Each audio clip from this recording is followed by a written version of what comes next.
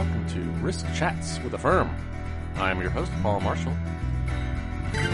Today we're talking with Lieutenant Commander Scott Nichols from the U.S. Coast Guard.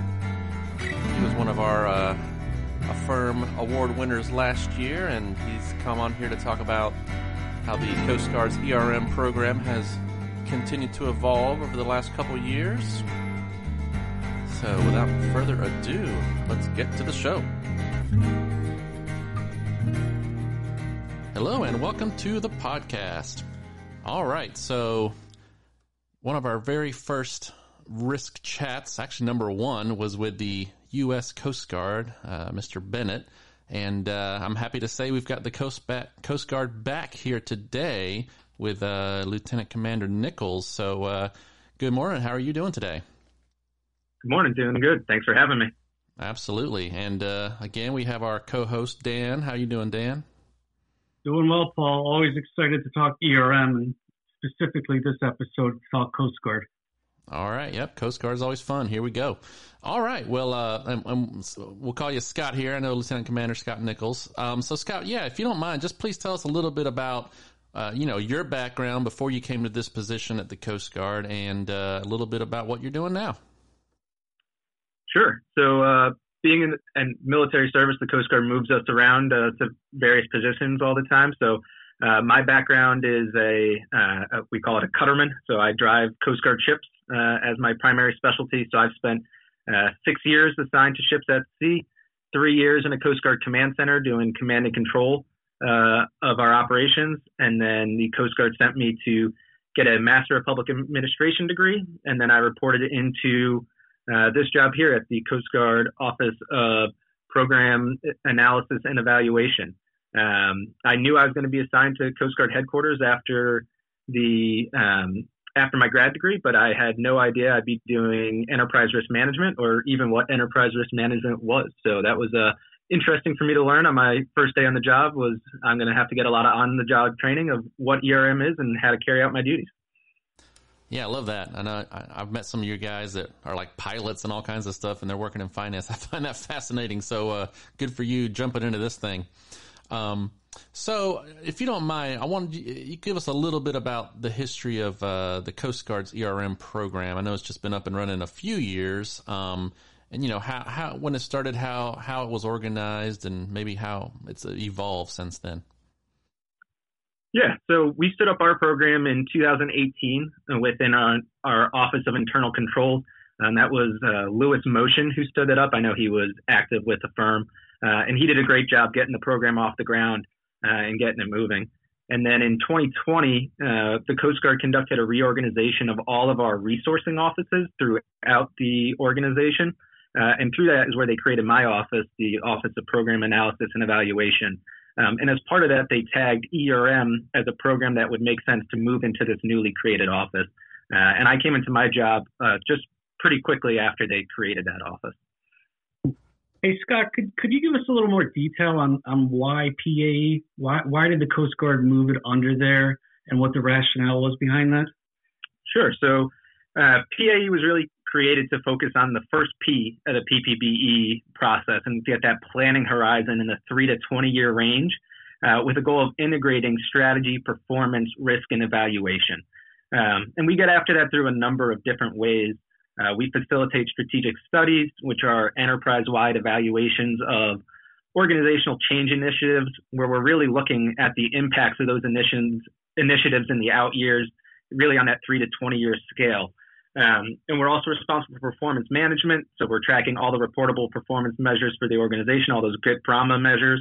And it was kind of logical to move ERM into PAE due to the linkages with the long-range strategic planning, performance evaluation, and the long-range resource allocation considerations.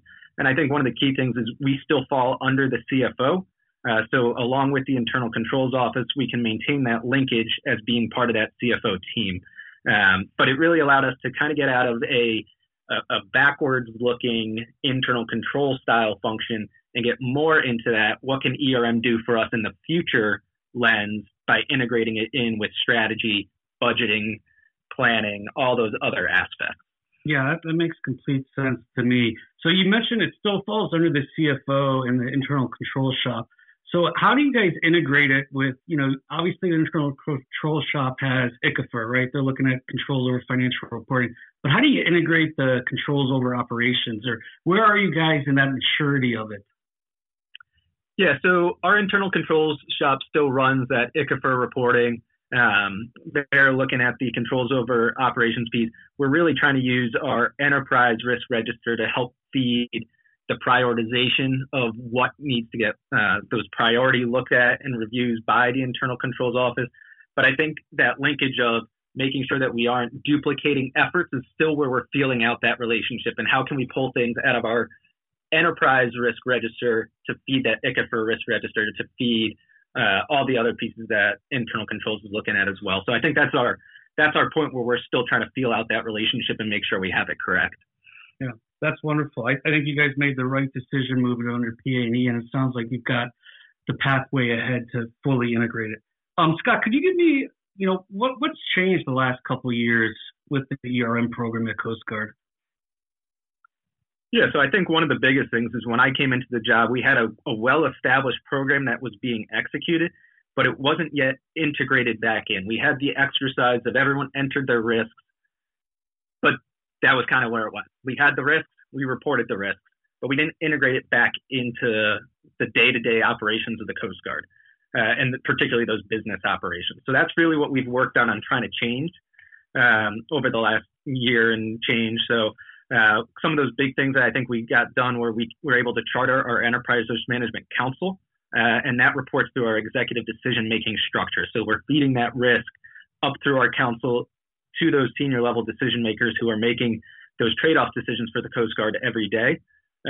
Historically, we were reporting through the audit and compliance side through our EMC ARC committee.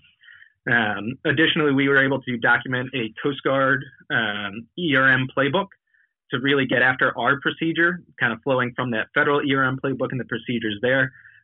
But by getting that signed out, we were able to document our process and have a guide that people could go to so that we made sure we had a repeatable and consistent effort across the organization so that we could do that enterprise level comparison between all the risks and make sure we were using that same unified scale throughout that.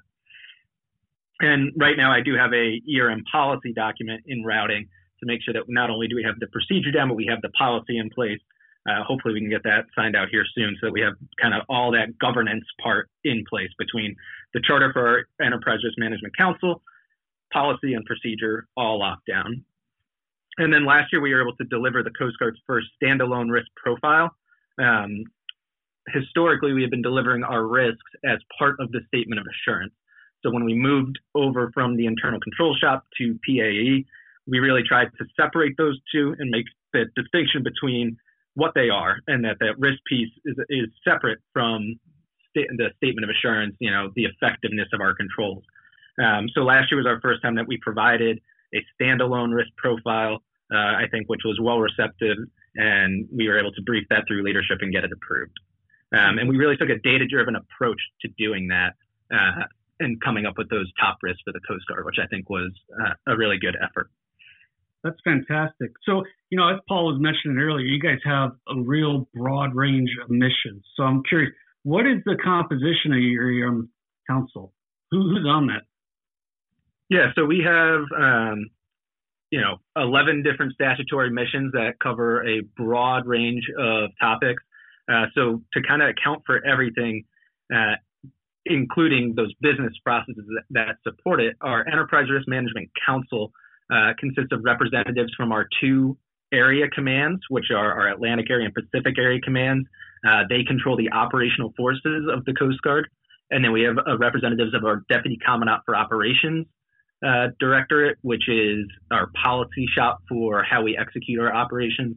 And then we have representatives from the Deputy Commandant for Mission Support, which is really that support side of the house where a lot of the business processes reside. That's our acquisitions, our engineering support, our IT systems, all that reside under the Deputy Commandant for Mission Support. And then it's chaired by my captain, who is the office chief for PAE, so that we have that CFO representation as well in there. So it's 5 members And we do it at the GS-15 06 military level, and that allows that day-to-day engagement. And then we've embedded it within our executive decision-making structure so that we feed that up to the senior executive service and flag officer level for that engagement as well. Yeah, and I wanted to follow up on one more thing here in this topic. So, you guys are still under technically the CFO's shop, right? And I think even when I spoke to Mr. Bennett way back when, it might have been the first year it was stood up, even though he was the deputy CFO, it seemed like he was looking at risk very much from, mission across the board. It wasn't just a CFO focus. I mean, is that fair to say that that's still how you guys are looking at this? Yeah, absolutely. I routinely repeat that this is not just about financial risk. We are trying to capture all of the risks to the Coast Guard's goals and objectives, whether those be financial, operational, or otherwise. So really trying to drive that tie with the strategy through that. And even though we are the resourcing shop and part of the resourcing shop, we're trying to take an enterprise view to account for all those different flavors, which is why we have those representatives on our Enterprise Risk Management Council. Yeah, that's awesome. So another question for you. So you mentioned, you got the risk profile up and running here, and, you had a data-driven approach. Can you tell us a little bit more about, what is your analytics approach for ERM? And I believe you guys also have a risk register tool. Maybe you can tell us about. Yeah, so we developed our risk register tool on SharePoint. And the way that it's set up, its functionality allows individual offices to enter those risks, and they're tracked at the office level, but the tool allows us to continue to roll that up within the organizational tree and those silos as it goes up. And doing that, we can maintain the ability to analyze and review the data across the organization, but offices can also pull their data out very easily in their own view. But what it does is it produces a structured risk data set that collects both quantitative and qualitative data elements.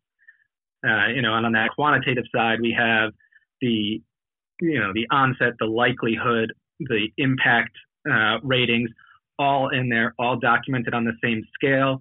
And then the tool feeds into a SharePoint list where we can do the data analytics on that, and we can get a risk magnitude score out of that. And we can also break it down. We capture all of our risks based on risk type and risk categories.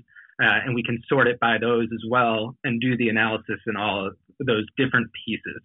And our risk profile development really starts with prioritization within those silos. So our Deputy Commandant for Operations can go in and look at all the risk to his organization, prioritize that, and then send me his prioritization of the risks within his organization. And we do that for each of our 7 accessible organizational elements that we have, which are our 4 3-star commands and then 3 other senior level commands within the headquarters organization.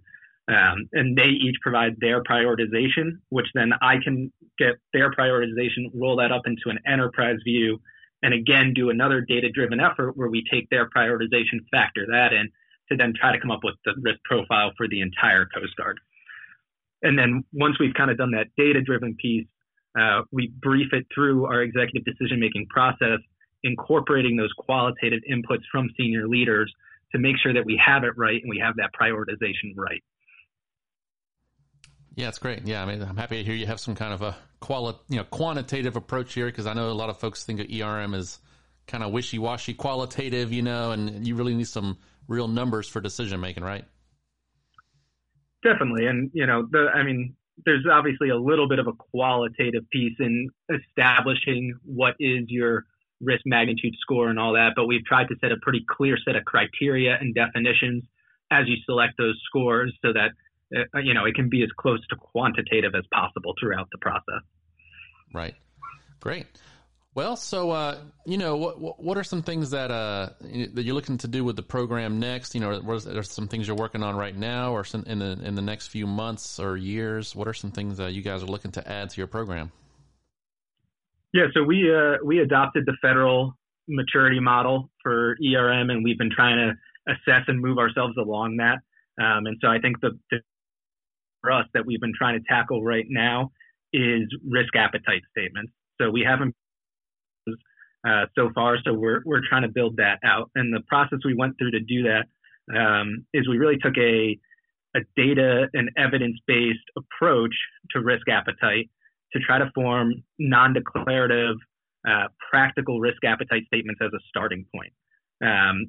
So rather than taking a lengthy time of trying to interview all the senior leaders and gauge their risk appetite posture, we instead went into our risk register and we took all the data we had and said, can we identify what the Coast Guard's attitude toward risk is right now based on this data? And we knew we wanted to write our appetite statements for our 12 risk categories. So we just started by breaking down the data in there and started to really look at those and say, okay, what was the breakdown of how often did people select risks that a risk response of control or transfer or avoid? And that kind of told us like that might indicate we have a low appetite for those kind of risks. Or if we had accept or pursue, perhaps we had a higher appetite. We started to break that down. We looked at what percentage of the risks fell into that category. What was the average magnitude score of risks in that? We really tried to fold all that together to come up with an initial as-is risk appetite level. And then we folded in how many ties to our Coast Guard goals and objectives out of our strategy are related to each category. And to fold that in is another layer. And so through that, we kind of established what we thought was our as-is risk appetite levels. And now we're going to go ahead and present those to senior leadership so that we have a starting point for these conversations. And to really then get their qualitative input on where is their appetite actually compared to what we say is coming out of the risk register. And our hope is that leads to a more fruitful conversation and perhaps a little bit of a faster process than just kind of going in blind and starting to have these conversations from there. So our goal was to really leverage the collected feedback for each category to get a solid evidence-based draft that they can then work from. Yeah, and actually that evidence-based, am I right? Are you guys also in charge of the, kind of supporting that evidence-based policymaking act? Is that part of your charter too? Yeah, so the Coast Guard evidence officer is in another office within the CG8, our CFO organization, but we're trying to weave it all together. And so our risk register is set up to capture evidence to support the risk so that we can then tie that together as well. We can capture performance measures, key performance indicators, key risk indicators in our risk register. So we're really trying to get a repository of all that so it can all be tied together to inform that PPBE cycle as we go through the process. And a little follow-up on that one too. So, and again, like as you said, you're forming PPBE, you're in the P of the PPBE and the strategy and all that. So are you seeing some progress in that area? Do you really feel like, kind of at budgeting time and strategy time, they're kind of pulling your inputs into this, or is this still kind of early stages, the ERM inputs into that piece of the cycle? Yeah, we're definitely still in the early stages, but I think that we're going to have some good success with integration there this year, particularly as we feed into the fiscal year 26 budget cycle this coming summer. And so that's our target. We've aligned kind of our risk profile build process and our annual required review of all risks for our offices with that in mind. And we're trying to work toward that of having a refresh on our risk register and our risk profile in time to inform that budget cycle.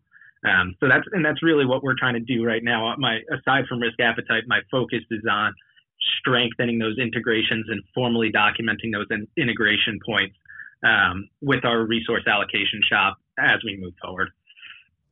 That's awesome. So Dan, you got any last questions for us here, or any observations before we get sign off here? Yeah, thanks, Paul. So Scott, it sounds to me like you guys are well along your journey of integration. That's the key to me is what I'm hearing. I'm hearing you say integration, and you're pulling in the data to then support the risks that are out there. So that kind of negates the concern that, hey, I'm the loudest person in the room, my risk is going to get the budget. So is that kind of where you guys are headed, using the evidence-based integration and then tying it into the budget? And how long do you think it will take for you guys to get to a fully mature program? Yeah, I think we're still several years off from a fully mature program. My goal is to, my assignment here ends in 2025. So my goal is to get us toward that level 5 of the maturity model by 2025. I think that integration piece, I think we're going to see the first real signs of success with that this year, and then continue to build on it as we go. But I think we're hearing loud and clear that OMB is asking for more integration of evidence, of risk, and all that into the budget. And I think our CFO is definitely attentive to that and is looking at the ways that we can continue to integrate and make that less of the loudest person in the room and more of we are taking all this information and putting it together.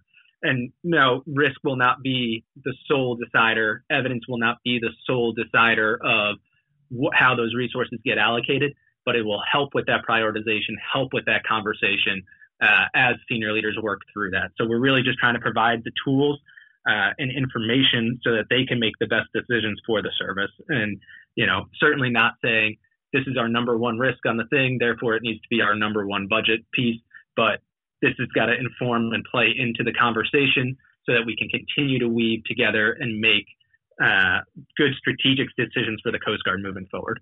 Yeah, exactly. I think have it as a data point. It's not going to be the deciding factor in those decisions, but have it as a data point to at least start the conversation. Great. Yeah, absolutely. Well, just final thoughts here, but, I guess I failed to mention at the beginning here that, you were a recipient of one of the Affirm Awards last year, and, we wanted to get you on the podcast a little bit earlier last year, but here we are now, so I'm happy you're here, and I can definitely tell why you and Coast Guard are getting some accolades for what you're doing. Just want to ask if you had any last final thoughts or, words of encouragement for the rest of the ERM community out there.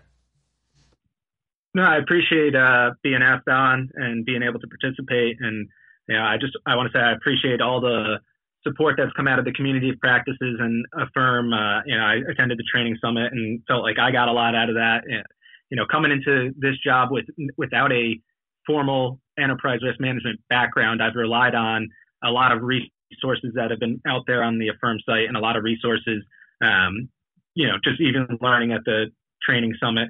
I've had great support from our contract support, which is Deloitte, just really getting me up to speed so that, I can continue to move the Coast Guard program forward. So just appreciate all that support. There's a lot of resources out there and they've helped me a ton. All right. Well, with that, we'll wrap it up. Scott, thanks again for joining us today and really appreciate it. Thank you. That's our show. Affirm.org is where you go. Find all the other podcasts and all that other good Affirm content. And we've lined up quite a few podcasts here soon, so we're going to flood the airwaves, and I hope you all can take a listen. And until that next time, this is Paul Marshall signing off for Risk Chats with Affirm.